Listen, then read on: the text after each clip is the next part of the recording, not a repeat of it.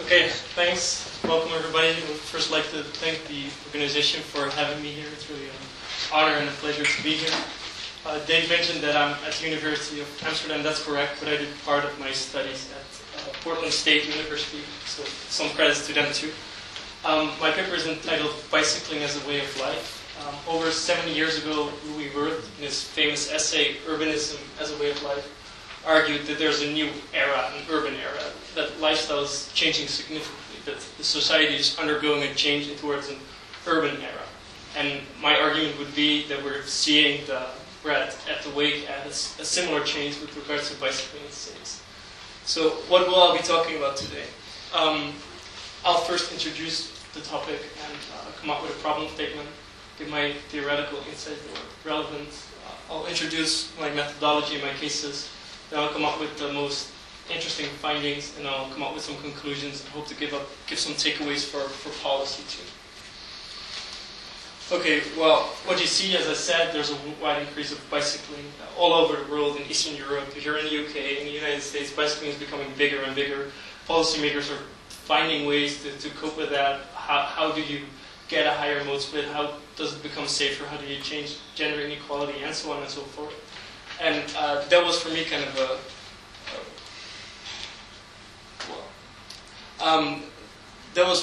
starting point over a year ago. And when I started reading, what struck me is that there are basically two paradigms in bicycling.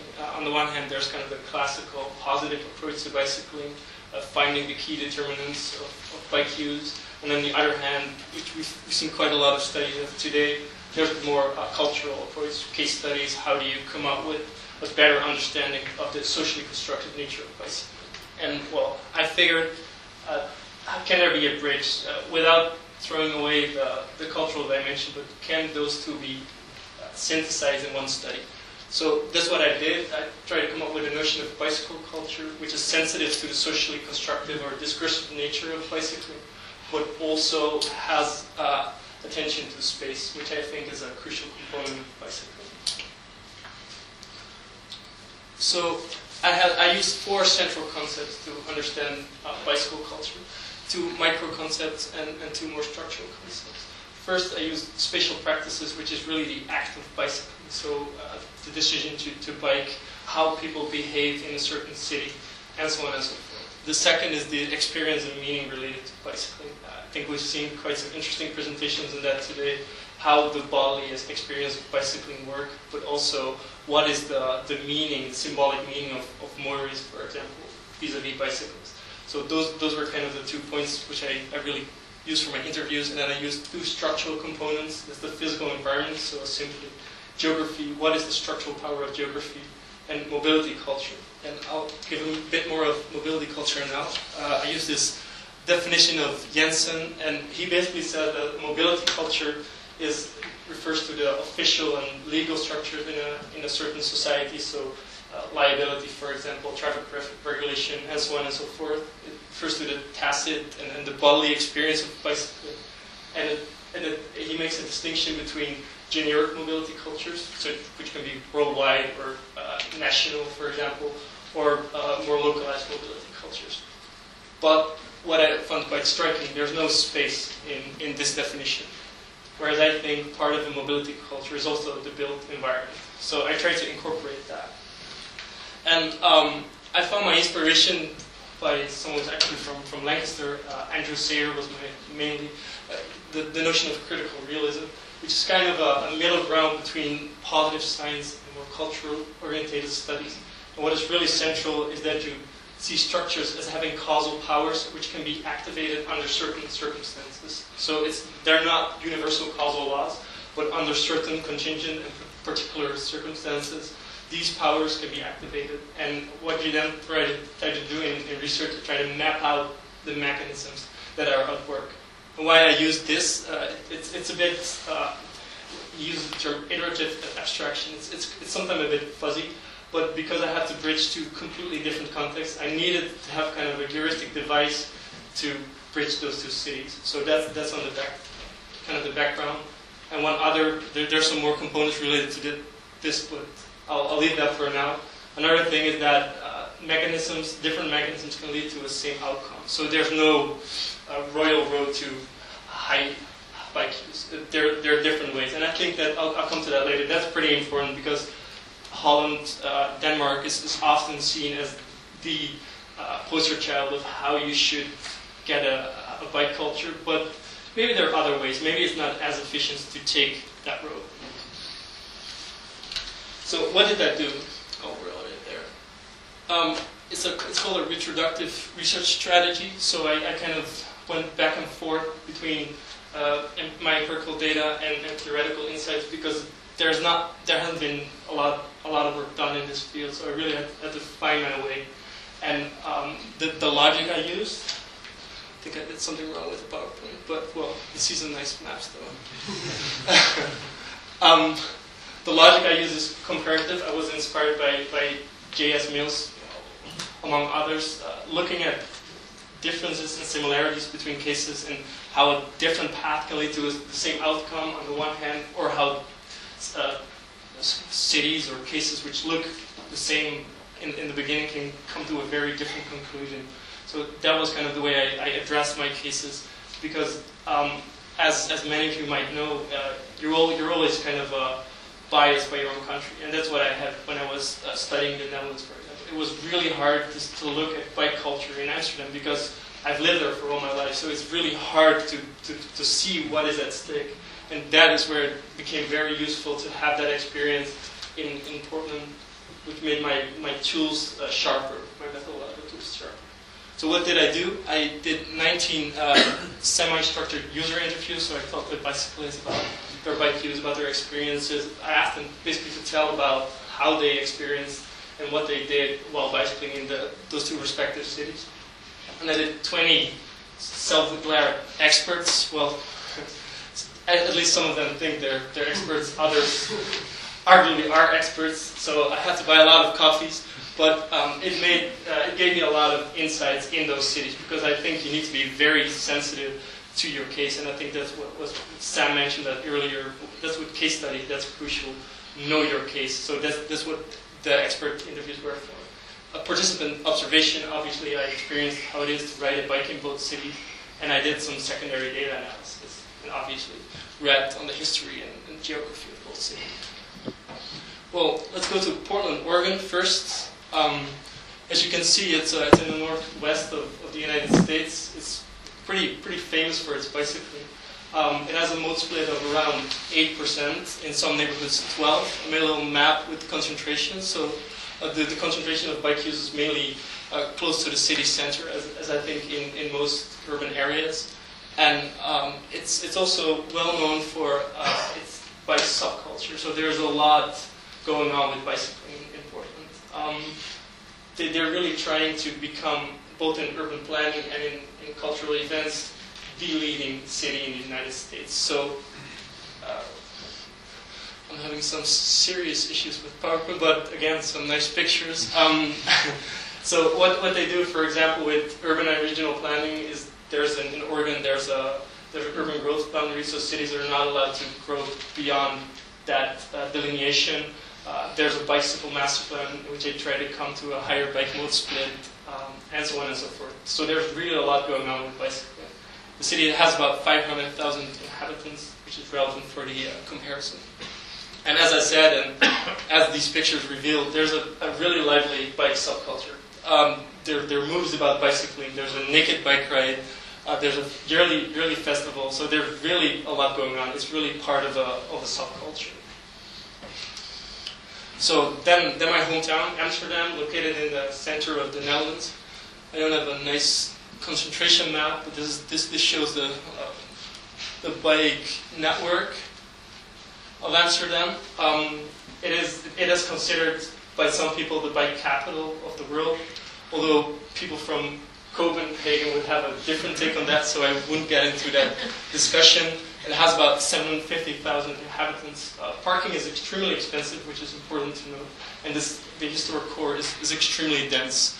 So it is really hard to get around by other means of transportation than bicycle.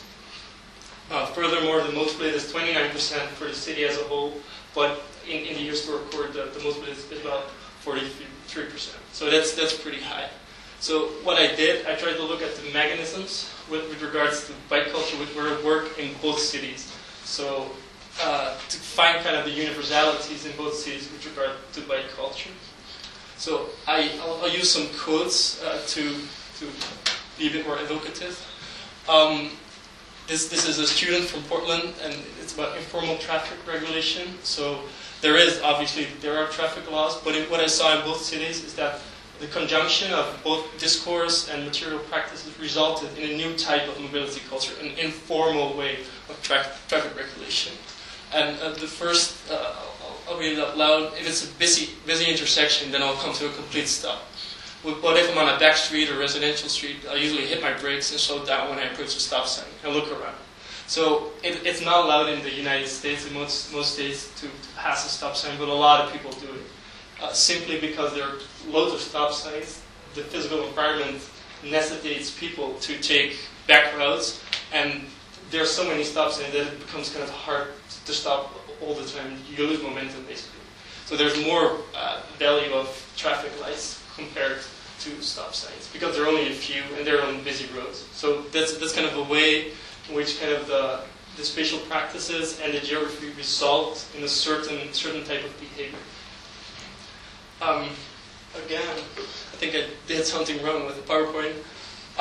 But a similar thing, that's what you see in Amsterdam, it's extremely dense, so the physical environment has some causal potential, and there are a lot of traffic lights, but a lot of people simply don't stop. And that is a bit more contested, but this more or less the same mechanisms at work. So since I have kids, I'm very careful. I stop for almost every traffic lights. I teach my kids all the time not to pass a red light. And then I get surpassed by a lot of people who are like, what kind of an idiot is that? And my kid on the back rack asks, Dad, you can pass a red light, can you?